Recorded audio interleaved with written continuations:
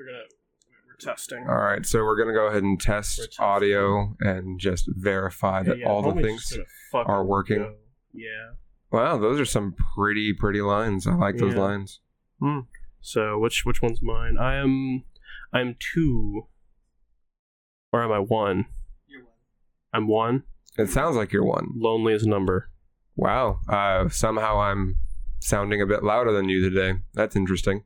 I think it goes back and forth between who's talking. Oh, so it does what OBS does in Discord, where it'll slightly fade the person down? No, I think we're just not assholes. We don't try to talk over each other a lot of the time. Yeah. That's a thing that happens. That is a thing that, I try not to interrupt people. I really don't. And I think it's showing, obviously, in the audio. Right. Yeah. Oh, goodness. Well. Are you ready? I am ready. Okay, excellent. You know this is not getting cut out, right? We never cut this part out. I think you should put like radio tuner static over it as it comes in. that nasty like white noise. I want to make an intro for the channel. Okay. I think that'd be good. I mean, we do need one at this point. Because like I made the one for my anime podcast, so I can probably make this one too. Sounds like a plan. I mean, at this current point in time, because I haven't told you exactly what we're sitting at views wise. I try not to look at that so I can be impressed on not camera. Yeah, I mean, how else would they know you're shocked and awed if they can't hear your voice? Yeah, it's not like I'm exclusively known for fucking lying all the time. I mean, that is a thing.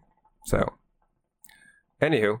Welcome to Bound by the Scene. Again, we're finally back in a normal recording aspect of our lives. Yeah. There was an interview I didn't get invited to. There was an interview that you didn't get invited to, but that's because you were preoccupado. And the way that one's going to be structured is that you or I, if I can't make it to anything... Yeah. And if there's like a little bit of a gap in between recording sessions, we have some filler space. Because I had depression. Exactly, and I didn't want to make you do anything that you weren't up to doing. So. Yeah. But that honestly took... well, we have to make it official. Oh yeah, hold up, wait. Okay, now the episode started. That was crispy. Suck. You've been missed, that's for sure. So fucking aim better. Oh boy. Okay, so I have a question unrelated to our topic. I don't know what our topic is.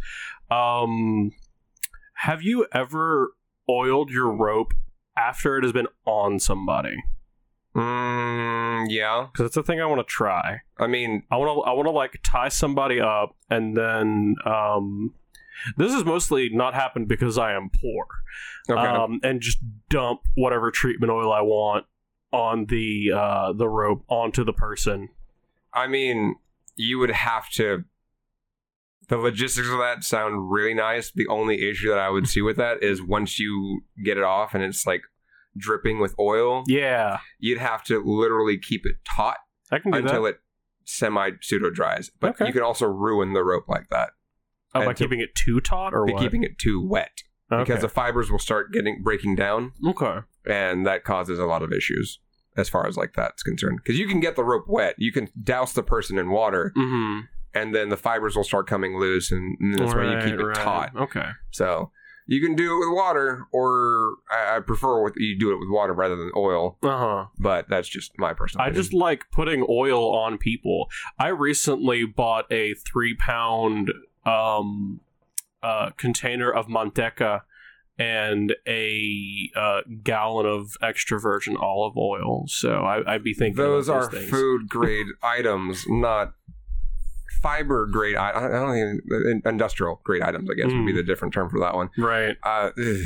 I can see that going very bad. Your rope's going to smell very musky, and then I'm not going to use those, but like I want people to know that I'm very enthusiastic about fat-based product. I can see this going one of two ways: horribly wrong, right, or awkwardly hot. I'm going to leave it towards the latter. I don't feel like I need to choose. Yeah, I mean, you probably don't need to choose. Uh-huh. The rope will choose for you. Right. So there's that. You know what else I want to do? I want to make a kink tarot deck. Okay. Really badly. Can the hangman just be me, but hanging from my neck with a bundle of rope at my crotch? Well, like I wanted to see about us having like a channel, like a channel themed tarot deck with like a hanged man and both of our icons on it. I can fuck with that. I can definitely fuck with that. But who knows? I'm just trying to monetize my hobbies. I mean, do what you can. I highly recommend it. Picture the scene. It's a takedown scene where I string you up and then tell you why the spirits hate you. No, picture this scene. We do have a rough body scene. I take out your credit card and say, you're going to Venmo me for this scene. Are you going to Findem somebody? I'm going to Findem somebody real hard. Like that. I think that's my new kink. I think I just found my new kink. Where Imagine, I'm the Findom. Right? That I'm pacing the pews in a church corridor. I already don't like where this is going, but continue. The Panic at the Disco. Oh, God. This has turned into a wonderful shit Okay, show. what are we talking about today? Before we discuss what we're discussing today... We need a pre-discussion before our current. We need a pre-discussion, right. but mainly I wanted to get rid of some of the housekeeping because we've just hit over 16K views. Wow. Pornhub. 16K?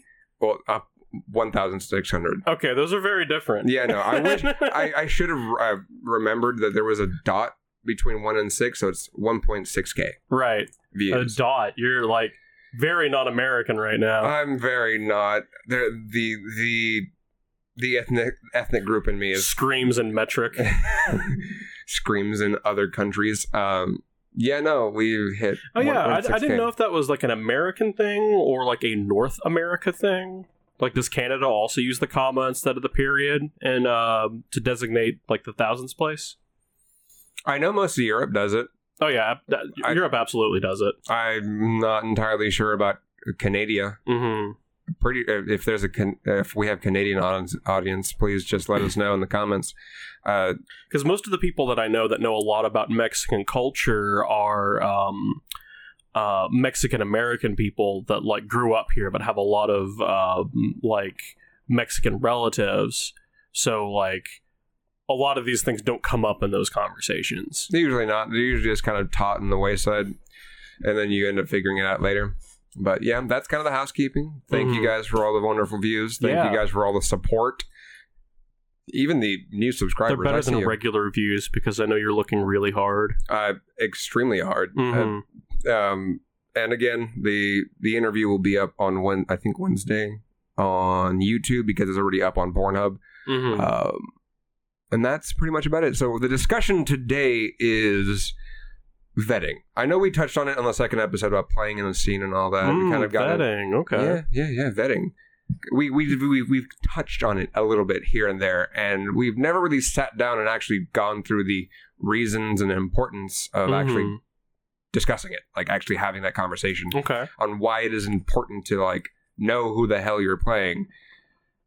And I think that's what we should be going on. I think that's something that I actually discussed. That was actually suggested to me by one of our viewers.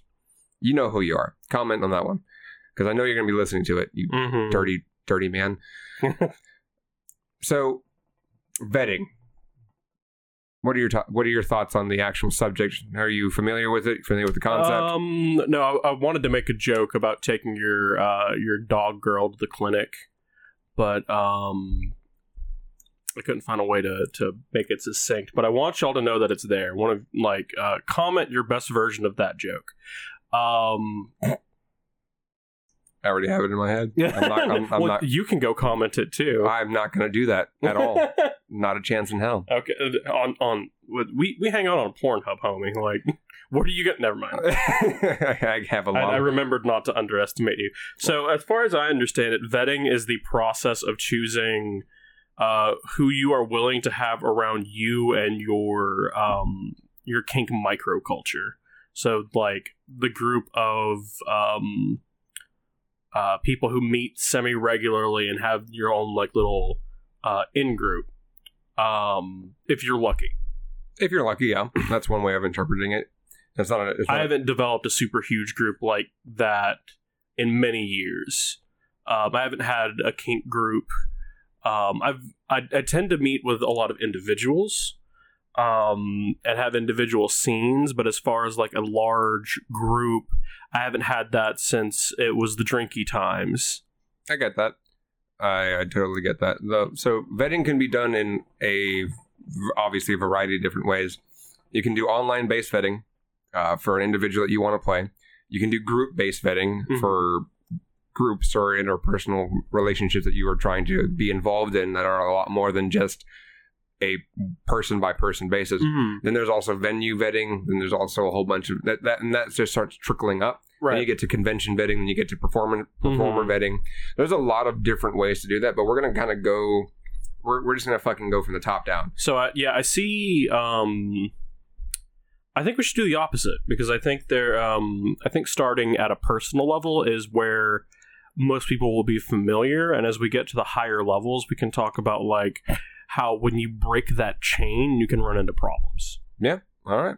That sounds a lot better than what I was doing, because I was thinking about trickle-down economics at that point. Yeah, because that works. Because it doesn't work. That's the whole point. Like, sometimes even vetting doesn't work. And the importance of vetting is to basically it's the whole keeping yourself safe in a enclosed space, or in a space where you're around someone else. Right.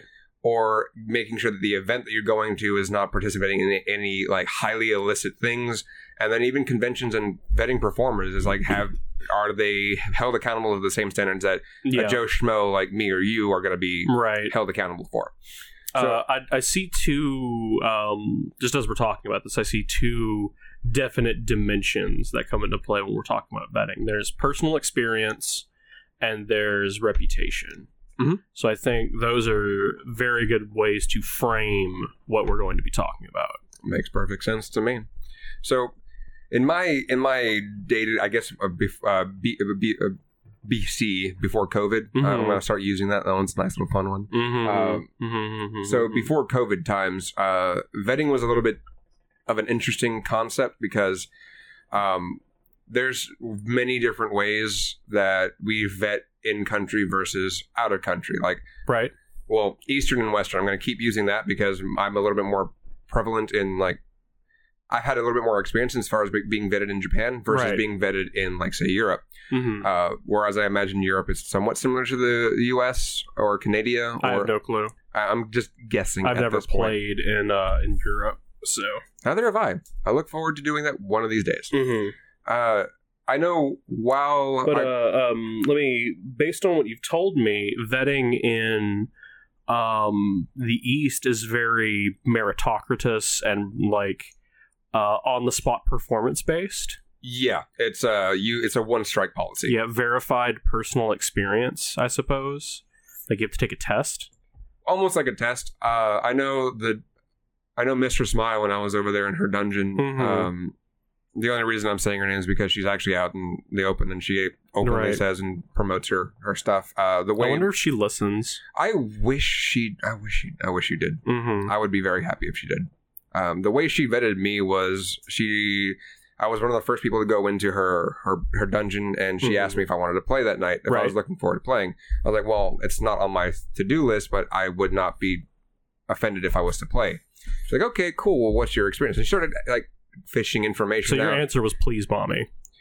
My eventual answer was, please, mommy, but that comes later. Right. So we started having a normal conversation. I got my beverage for the evening, and she's like, okay, cool. Well, the way that you're going to do, if you decide to play, you have one chance. You're going to tie one of the newbies that are here because you're saying that you have experience. If you hurt one of them, you're not allowed here anymore. Right. And that puts a fire under my ass. Actually perform well and not be a piece of shit. Because the way she has her setup is that you can play one of her slaves, her personal slaves. You'll pay for that, but you can. And she wants to verify that if you do decide to play with one of her toys, you're not going to hurt them. You're not going to hurt them, break them, or do anything stupid. So that's interesting. So we're already bringing, like, the thing that interests me is the different contexts for vetting, because that context comes with a particular social sphere, and it comes with a set of rules. There is a ritual to being allowed to play in this space, and it also doubles as vetting. But you once helped run an organization, Roundabout, correct? Correct. I did own a studio where we did have to do some of our own vetting. Yeah. How did that work? So the way we did it, if we were going to get a performer in, is that we would contact the performer. We'd contact the person that was going to be doing any of the teaching, and and usually this person we've had prior experience with. Either we've taken their class beforehand, or we've met them at a convention, and we exchange pleasantries. Pardon me. So, and then we kind of see if anything had happened in their performing life recently, like if there was a consent violation, if there was anything that we needed to kind of like ask the bottoms that they were bringing in, if they were bringing them in, because sometimes they couldn't afford to bring in a bottom with them, so we'd have to supply one, and then we'd vet the bottom, and the bottom would meet the performer, and then they would exchange pleasantries and exchange like vetting and rules that would limits to what was going to happen and what wasn't going to happen, and especially when it's a rope intensive where it's a 3-day long, your body's going to be hurting after all of this stress. Yeah. So that's one of the ways that we did it, which it works, and then sometimes it doesn't, because after you find out after the fact that this performer or someone else did some nefarious things with other people going So how forward. do you decide who in your organization is allowed to vet and who isn't? And that's kind of the other dimension, because like if you have the studio and that studio is doing good work, then they're going to have a reputation, and that gives you social power. So deciding who does and does not get to vet people and carry the weight of your endorsement, how do you decide that? Are you happy with the way it was decided? So what would you change? That kind of stuff. Well, typically the way we did is that we as the organization, it was 4 figureheads at that time, and we would sit down and we'd discuss this over drinks usually, or dinner, one of the two, and we'd be like, okay, so who do we want to teach? And we start throwing names out, and usually we'd find and hone in on one, and then usually at the time there was a specific person that had their name on the lease, and we left that decision up to them. Or if there was something that we wanted to bring in, then the decision would be left to us. So, then the responsibility falls on that person to dot all their I's, cross all their T's, as well as minding their P's and Q's, and also trying to reach out to people. Because yes, while the organization does have power, you still have to have a human element in discussing, well, maybe there's a little bit more to this that we're trying to figure out, and then we just go from there. Okay.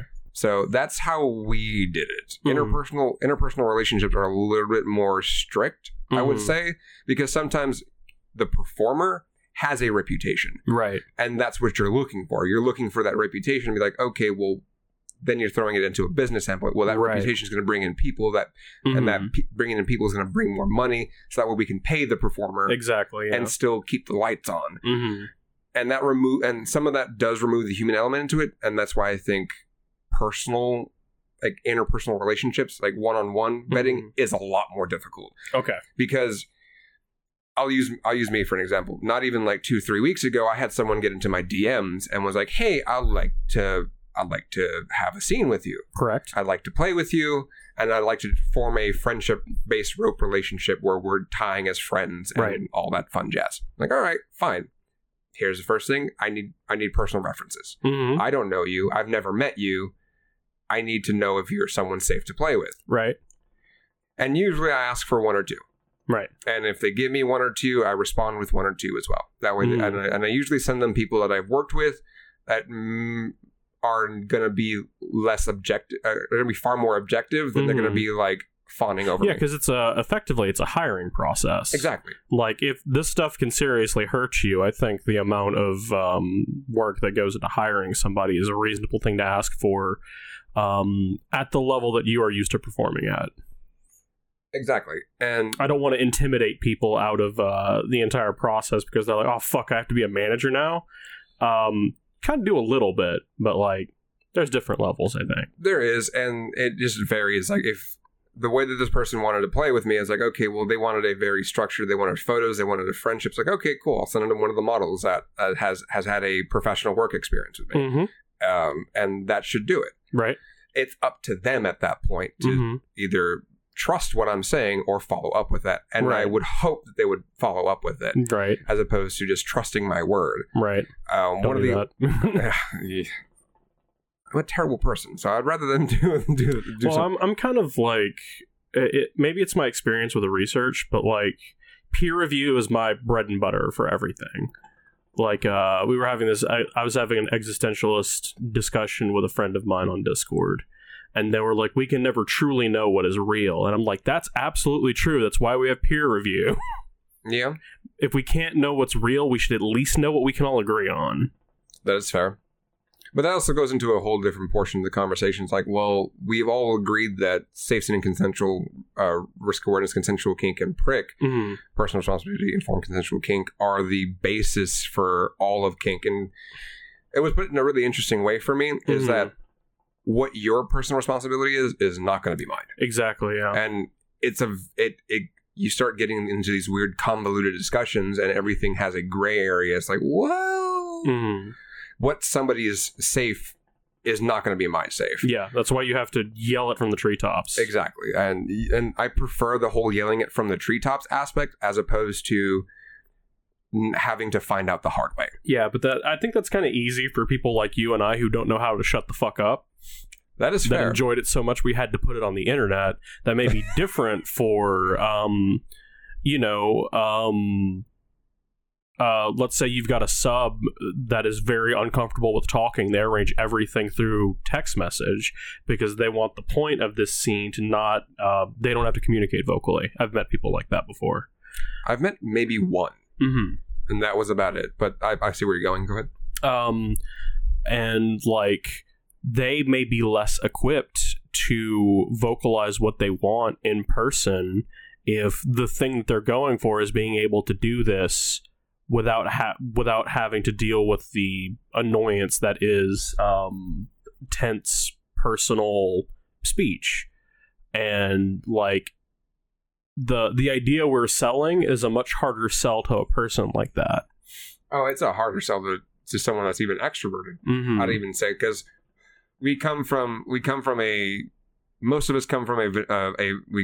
our vanilla life into our kink life, and the transition from vanilla to kink is such a jarring experience because now you're expected to tell people what you want, as opposed to people finding out just by happenstance. It's like there's this weird thing with vanilla relationships where the idea of the mystery behind the person is what draws you to them, and then as you progress further into the relationship, you find out more and more and more. Whereas with kink, it's like, all right, here's all of my cards right now. This is what you're getting, and this is what I can offer.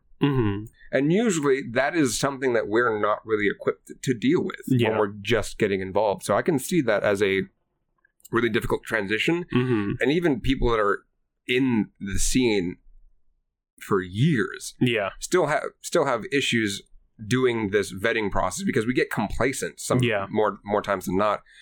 And it's like, well, yeah, no, you're someone new, you're someone fun, I can show you the ropes. And in reality, you don't realize that the person actually isn't brand new and has had some baggage that you are not equipped to deal with. And that's why we do this vetting process. It, as far as like one-to-one conversations are concerned, because you never really know what I am going to be capable of. Right. And you never really know what a person is going to be capable of. And this goes into a really interesting segue as far as like groups. Because we were kind of already talking about group dynamics with the setting that you entered. Even though it was spearheaded by one person, that's a group dynamic. Yep. And the studio you ran was definitely a group dynamic. So do we want to move up towards like convention spaces, or do we want to move down to the personal level? We went from personal level because we kind of like touched base on each of them, and then we started at the bottom. Yeah. So we're going to go up to groups because that goes into this the cliquey aspect of it, because you have a harder time with finding out exactly what the group is wanting to do, and if they're all going to be on the same page, and especially when someone new is introduced into it. Because packs, leather houses, right? All of these like structures that do make up some of the kink friends, like even polycues and poly households.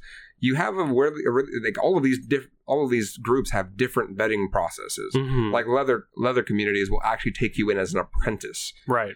And packs will I can't remember what the hell packs do. I don't really think they have any structure to it because they're I think it's what's it called? It's monolithic based on whoever the pack leader is. Yeah, because I think that's the romanticization of packs. Yeah, they've got that alpha thing that like doesn't actually exist out in the wild. Yeah, it's not even it's not even accurate as far as like ecology is concerned. Don't tell them that. I don't want to hear that. Well, we'll just put that one under the rug and save that one for later.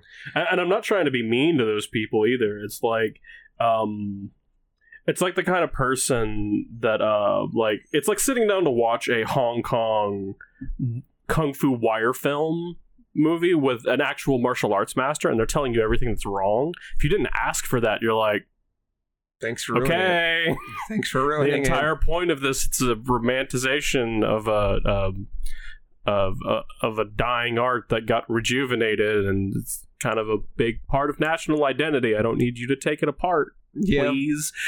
That is fair. And we'll preface this: we're not hating on a specific group or anything. It's just like that. Those are this is just how our minds work as far as like processing stuff for ourselves.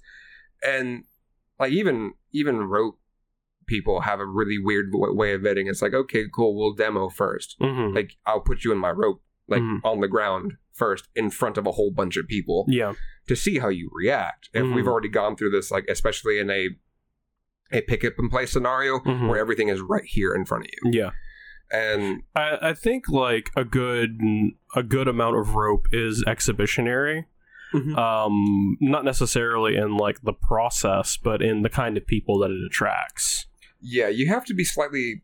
You have to be a slight exhibitionist to even like want to be tied in a space in front of a whole bunch of people, and that's kind of how it transitions. Is like you go from private bedroom stuff to okay, we're in a dungeon and we're in our little corner to now we're doing something a little bit more like okay, we're out in the open, quote unquote, not actually out in the open because we don't need anybody to get a charge. Yeah. And it changes over the course of time as far as like how we will process, because right now the way we vet now is not the way we were vetting back in, like a few years ago.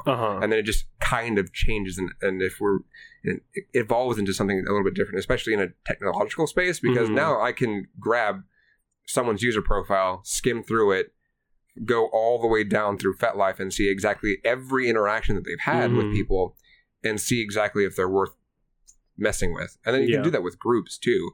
Like if you go into certain groups in FetLife, you can kind of see the conversation if from the beginning of when the group started, if it was very educational and just devolved into something like just highly sexual. And it just changes over the course.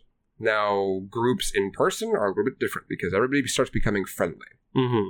And that's where a little bit of the issue lies, is that again, it comes back to complacency. Like, what is good for the goose is good for the gander kind of thing. So, I don't know. I think thankfully the groups that I've been a part of haven't been shady or nefarious. I think that's just a luck thing. How do you vet a group? Like, let's say you own a venue and there is a new group that comes in and they're looking for a new hangout spot. How do you decide whether or not these are bad people who need to leave or people that are welcome here? You let them have that one. It's a trial. It's like the same. It's the way that the dungeon did it with me. You have one chance. You can have your night. Here's what it's going to cost. As far as like having a venue, here's what it'll cost to get everybody in. It's going to cost $5 a head or whatnot, and just you lay it down a list of ground rules, and then as the people come in, we would have someone stay there from one of the owners stay there to because they were the ones in contact with the group prior, and then go through that vetting process where you see how they interact with everybody, you see all the inner workings of that group, and then you make a conscious decision after the evening is out. And if you wanted to take it a step further, you can actually go to every individual's FetLife profile, because usually they won't give you their actual name. Of course. So you can just Nor go. should they. Nor should they, because anonymity is a wonderful thing. And just go from there. Now, we never really did it that extreme. We just kind of saw what we did, and then usually they're put on a probationary period. Like, okay, well, now you have the spot if they minded all their P's and their Q's, and go from there. And that probationary period is usually what helps. Okay, let's talk about, I've got 2 more segments that I really want to cover for this, right? Sweet. I want to talk about conventions and big name people, and I want to have a sizably chunky advice corner. Okay. So I have not been to any major exclusively kink conventions before. I've been to a lot of kink events through a lot of the nerd conventions that I'm a part of the space of, but like as far as like this is like a bondage expo, I've not had the opportunity to go to any one of those because it's kind of hard to bring yourself there if you don't have a performance skill to exhibit. That's fair. So the only real big... For me. That's fair. The only real big name conventions that I can list at the top of my head, one of them is Dark Odyssey. Mm-hmm. They have a summer and a winter camp. Okay. Also, there is Bondage Expo in Dallas. Mm-hmm. Another great convention. There's also Ropecraft, which is a pseudo-traveling convention. They travel between Chicago and Austin, Texas. Wow, I love both of those places. I don't like Austin that much, but I'll take Chicago any day. And I think there is there's a couple. Oh yeah, there's Beachbind in Jamaica. It's another one, if you have the money for that one. There's NARIX, North American Rope International Exchange, and then there's EURIX, which is the European International Rope Exchange. I hope I'm saying that accurately. Those are the ones that I can say at the top of my head that I've known about and have gone to. So typically the convention has its own vetting process. Yes, everybody can buy a ticket. Everybody can go, everybody can do all the things. Now, as far as whether or not the convention is on the up and up, you look at the rules. A lot of the times, their rules are kind of blatant and obvious. If you're drinking, no fucking. If you're fucking, no drinking. Just to eliminate one of those rules. Right. And there's also housekeeping matters. Like if they're operating out of a hotel, you have to... Maybe don't trash the fucking hotel. Yeah, don't trash the hotel. Looking at you, Akon. Oofed. Shots fired. Or are they having it like an outdoors like camping venture like Dark Odyssey? Dark Odyssey does like they're strictly like outdoors, and you can buy, and it's camping space, so you can get away with a lot more there, as opposed to having the rules of the hotel. Right. Mind you, it's camping grounds, so don't trash the camping grounds. Now the vetting there is a little bit lax as far as like a convention, because conventions have to have such a high monetary backing that in order for it to be considered safe, right, you're not going to have a convention that's hosting anywhere between 300 to 500 to 600 people, where it's small in the scope of like anime conventions or sci-fi conventions or anything like that. It's small, yes, but at the same time, Kinksters aren't that really big. Right. We're not very prominent. There's a lot more cultural relevance to us now, but we're not that popular. Right. So from there, you go, okay, well, how long has this convention been running? Right. If I recall correctly, BED has been going on for almost 6 years now, which is great. It's fantastic. Ropecraft has been going on for, I think, 4 years. Not bad. Cool. ShibariCon, which is Ropecraft's predecessor, was going on for a lot longer than that. Then they shut down. For what reason, I can't remember. Dark Odyssey has been going on for a long time too. Beachbind in Jamaica has been going on for a good while. So those are good starting points as far as like to figure out if a convention is worth your time and if it's safe to go. Yeah. I think a lot of people don't realize this about conventions, but they have to be open with whoever is on their committee. So you can research those people. Like it'll take you like 20 minutes on a Thursday afternoon to look up who is running this and who's in charge of this. But the big thing that worried about is the wrong term, but a concern that I have is headliners may be able to get away with a lot more stuff because they're headliners. And that's a thing I worry about. Like, are you likely, like, even if a person doesn't really pass your vetting process, it'd be pretty hard to turn down a scene with the person that's headlining the convention, right? Arguably. It depends. I've seen it go one of two different ways. The person's either way too busy to even bother with you, right? Because they have a whole laundry list of people that have already signed up for private classes, private photo shoots. So some of these headliners also like have their own thing going. Because I know at one of the conventions, if you're talking about Hajime Kanoko, like he's been to bed, and there is no way you're tying with him. Yeah, because he has private classes, he has book signing, he has to sell some of his merch. Well, that's kind of like the thing that I'm talking about. Like, let's say you're hanging out and you know that Kanoko is going to be here and you're not going to see him. And let's say that you're a sub that's there to get tied. If he's like, I like you, I want to tie with you. Like, the pressure there, knowing that you just got to the front of the line. Obviously, I would never accuse Kanoko of doing anything bad, but like somebody with that amount of clout, it would be very hard to tell them no with the amount of pressure that they can exert socially. The only thing I'm going to push back on is if the person is highly brand new, they would not know who he is. Right. And that's the thing that we have to remember is that we know these names. Yes. Right. A brand new sub that just went to Bondage Expo Dallas because she was told that this is a place where she can get ropey time, or you wouldn't know who these people are. Like, you wouldn't. Well, you're going to see their faces on the fucking flyers. Yeah. Yeah, but most of the time they're like, okay. Will they remember? Will they remember it? Yeah. Because what they remember is they remember buying a ticket, they remember the hotel, they remember purchasing the hotel, and now they have to find roommates. And most of the time they're going with other like very new-ish people unless they already have a person in the community. So you're saying those people would be well, that might be a problem because even if they are insulated by their clique, they're also super easily influenced if they're that new, which is the thing I worry about. That is a very valid concern, and as far as like the main headline presenter now, there's other people that are teaching. Sure, yeah, that's easy. That's easy to kind of go. They went to a class, they like the teacher, and they are now like, well, can we set up a scene, and then it can devolve into something a little bit more nefarious, right? And that is something to worry about. Spooky fish.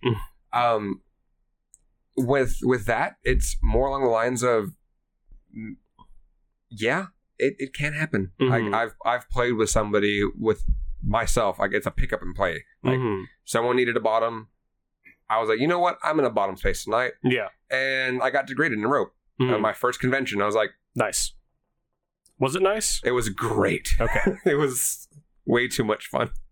Something about having like rope pulled through one of my piercings and wrapped around my face, and then getting stomped on by a gorgeous woman was a little bit of the fear though. But again, that was kind of the selling point. There's I've never played with this person before. They are a presenter.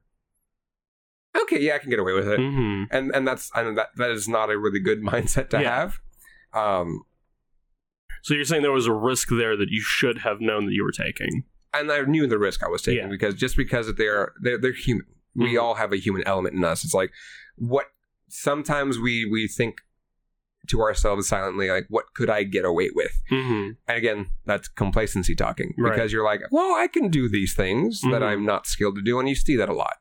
So my honest opinion on the subject: try to take it with like take baby steps at first. Like, don't. While I'm going to sit here and say, like, I jumped in headfirst into kink, please, not at a convention. Yeah. Do it in, like, small bursts, like, in your community. Like, if you go to a local dungeon, hopefully not right now, because, just have fun there. And then if you decide to go to one of those conventions that are a lot bigger, a lot more people are, find the people that are learning like you, find the people that are new like you, and work up to trying to talk to that presenter. Yeah. And I hate to sound like the old person here, but like I would much rather you be safe than be satisfied. After you've entered the sphere, that is. So if there is enough doubt to make you think about it a couple of times, really put some thought into that, because like our human superpower, right, is that time is on our side. If you keep rolling those dice, you will eventually crit and you will find something, as long as you keep looking and searching for it. So don't be afraid to turn down things that look a little bit sus, because I know we're small, but there is still a lot of us out there, and you will find somebody who is not a gigantic risk that you can build confidence and get better perception about what is and isn't going to cripple you.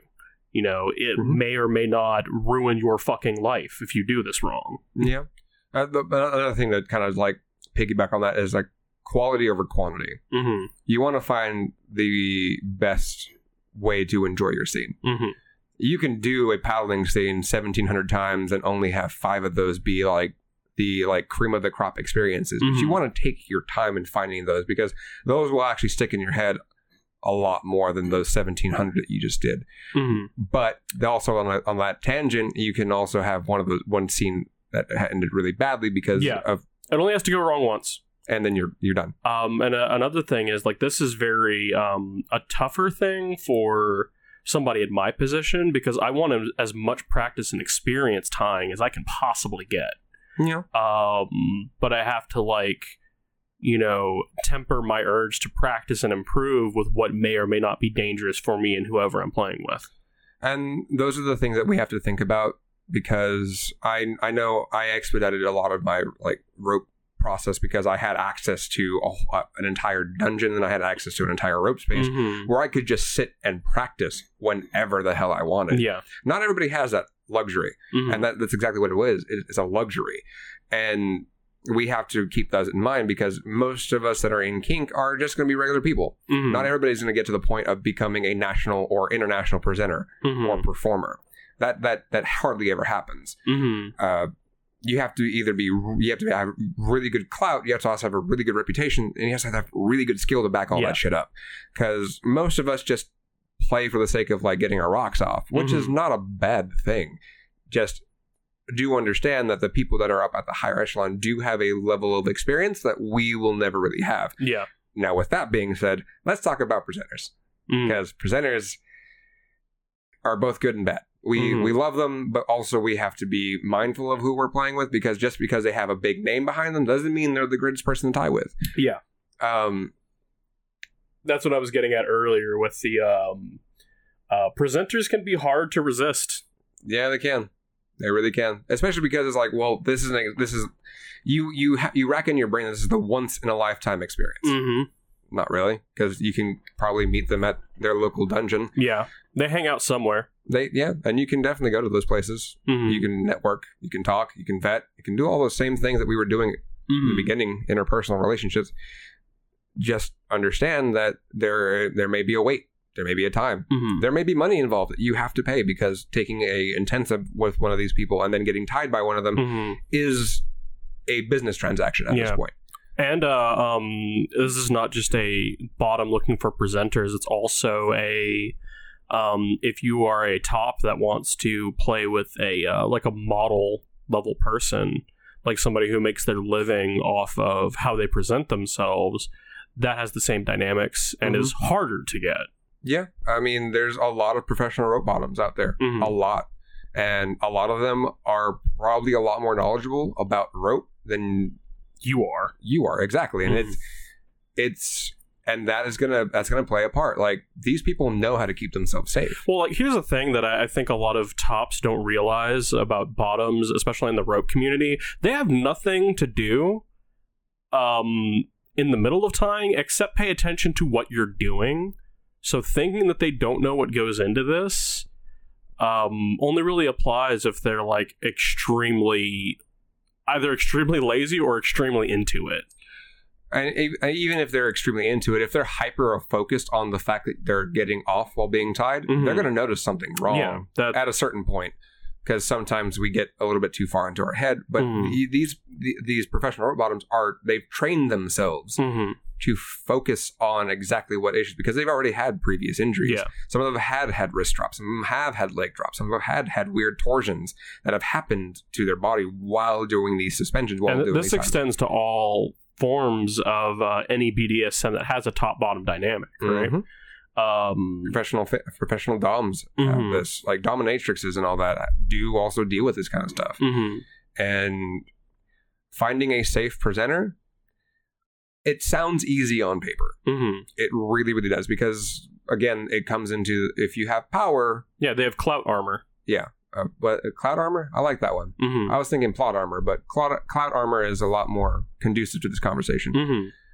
And you run into these weird little like hiccups, like, okay, well, this person obviously has had to have been good for so long that they have never had anything bad happen to them, whether they're top or bottom. Well, do a little bit more research, like find out who they've been playing, because a lot of times there's a paper trail. You can find old conventions. If you go onto FetLife, look up like an individual, go through their stuff, and you can see timelines of all their stuff. Yeah, pay attention to how they treat their other play partners. I was watching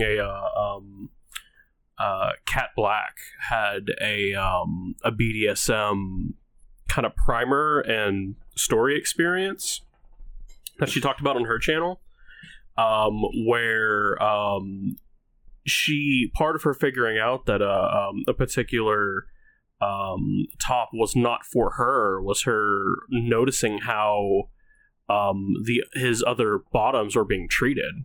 Like, his behavior was pristine when it came to, or pristine's not the right word, amicable, almost prim and proper to a fault. like not failing is the better term. Like still, and like hadn't failed out of the program, but not the best of kept getting C minuses just to skirt on by. That's the impression I got from the story. Okay. And it was like, this is it kind of dawned on me that like this story was the entire reason that she put that video up, was for like when you're vetting people, like know what to look for. Look for the things that it would be easy for them to forget about if they weren't paying attention. That would be signs that things aren't quite right. Look at how they treat their family. Look at how they treat their regular group of people. All that stuff is important. Looking at their interpersonal relationships will kind of, or even in their performances, will tell you. And I think one of the best things to kind of like go off of is there's this wonderful question that you always have to ask, what, as far as like playing with a person's concerned, especially someone that's higher level. Have you hurt someone? Have you harmed someone? Yeah. And usually most of us will say yes. Yeah. I will say yes. I've given somebody a rope burn. I've had to cut my rope before. Yeah. And being that honest with somebody is like, okay, well, that's good to know. If someone tells you no, that's a red flag, because it's going to happen. It's not a matter of if, it's a matter of when. So looking into those, looking that deep into somebody's like professional career is paramount. Like, ask somebody if they've hurt somebody, then ask both of those questions separately. Have you hurt someone and have you harmed somebody? Okay, those are two different questions. They're very different, but most people conflate them. And if somebody can't see the difference between those two things, maybe worry about that. Okay, so we've kind of snuck into the advice corner. So I want to like, I'm a structuralist. I like structure with everything. It makes things easier. So I see kind of a 3-step process for vetting anybody. There's your first impression. Yep. Where like you feel whatever feelings you get with the first impression, and then you try to kind of like lean into how much of that is constructed and how much of that is genuine. I don't think a constructed persona is bad, but I do think it's something to be aware of. Then you do your research. That's your middle stage. You go and you grab all the information you can, and in this stage, you're just looking for data. You're not making any judgments yet. The third stage is reflection. Like, you take all the information you have, and you see what it means. This is also the stage where you, like, go around and talk to people, and if things aren't adding up, you're back at stage 2. Or sometimes even back at stage 1. Or, yeah, well, it's not a first impression anymore. Well, maybe that first impression was curated. So one of the things that I like doing with people that are like trying to play with me or trying to vet me is like, okay, find 4 people. 2 people that really like me, 2 people that absolutely fucking hate me. Right. And get both opinions before you make yours. Right. And then just talk to me about it. If you even want to at that point. Like that is completely up to you. That has made it so much better for how I vet people as well. Oh, yeah. Also, if somebody decides not to play with you, it is polite for them to refuse you formally. It is not required. It's not. Somebody is allowed to decide that they don't want to play with you, never fucking talk to you again. And if you've found out some vile shit about somebody, you don't even owe them a message before you block them. Exactly. If you feel like they're dangerous. I am far less concerned about somebody's feelings than I am about your safety. Yeah. So do that shit. Yeah, don't worry about the whole ghosting thing, because again, these are people that you don't really know, and I'm assuming that you're not on a first name basis, so that way they can't really do anything. Yeah, a little bit different dynamics if they're like in a group setting with you or something like that, but like maybe it's more contextualized by the situation we're in right now in in the DC time period and during Corona. During Corona, yeah. The DC continuity. Yeah, there's that whole mix. Yeah, so we know it's pretty toxic. Well, and especially now that we have a lot more time to do a lot more investigative stuff, because before COVID, we were a little bit lax on all of that, because it was like we are all busy, we all have things to do. And vetting was just kind of one of those things that you put off to the wayside. Now that we have a lot more time, you can definitely do your research. Yeah. Make sure your friends are vetting. If they get lazy, you being a little bit annoying may be the thing that saves their life. So do that. Do that shit. Do your part. You have time. You can send a text message. You can spend, you're rewatching The Office for the 44th fucking time anyway. Pull up your phone and look through their fat life. Like, I don't give a shit.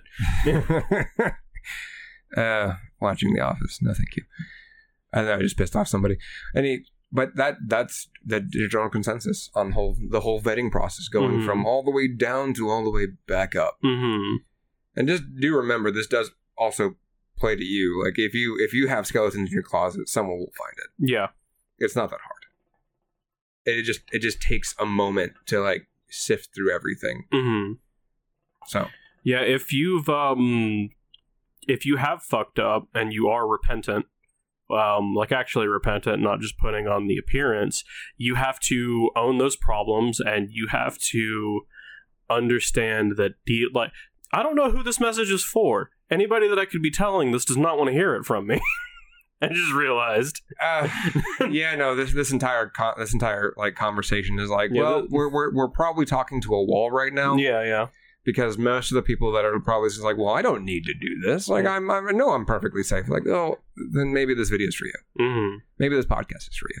Who knows? Honestly, if you can take any modicum amount of information from this and just keeping yourself safe, that's all I care about. Yeah, that's all I care about. The goal of this podcast has always been to be a primer for people that are new to the scene and a celebration for people that have been here for a while. So you can either understand how you would teach new people or not be blindsided by people that are more experienced than you. Nothing is going to beat out experience, but having a little bit of a roadmap is definitely useful, and it makes it's harder to take advantage of you. Yeah, and also do remember, be inquisitive, and just because someone has a lot of experience doesn't mean it was always good experience. And with that being said, I think we're at the end. Yeah. I think we've gone through everything. We introduced ourselves. Yeah, we did. We did? At the very beginning. I got that. I wasn't there. You were. No. Well, not mentally, maybe. I don't know. That sounds fake to me. Well, either way. So just so we get this done, this was Bound by the Scene, hosted by Tentacle Bound and Spirit Binder. Yeah. We're hopefully going to be finally back at a normal recording pace. And if they're not, well, we'll have interviews lined up. and we'll figure out exactly how to do those and who to get on. Hell yeah. If you have somebody specific you'd like us to interview, whether it be me or Spirit, by all means, shoot us a message on either Pornhub or YouTube. I will be attempting... We've got an email too, right? Yeah, we do have an email. It's actually in our bio. Mm-hmm. Go and shoot that email there. I'm going to be working on getting us a Twitter, getting that up and running, so that way I'm not posting directly onto my active Twitter. That's a good idea. Yeah, but I'm so lazy. I want to put rope stuff on the Twitter. That's perfectly fine. That's exactly what it's for. Because we're both ropey people, so I mean, it makes sense and it kind of has a moniker in our name. Mm-hmm. But other than that, Auf Wiedersehen, au revoir, Jeanette. We'll catch you next time. Bye. Peace.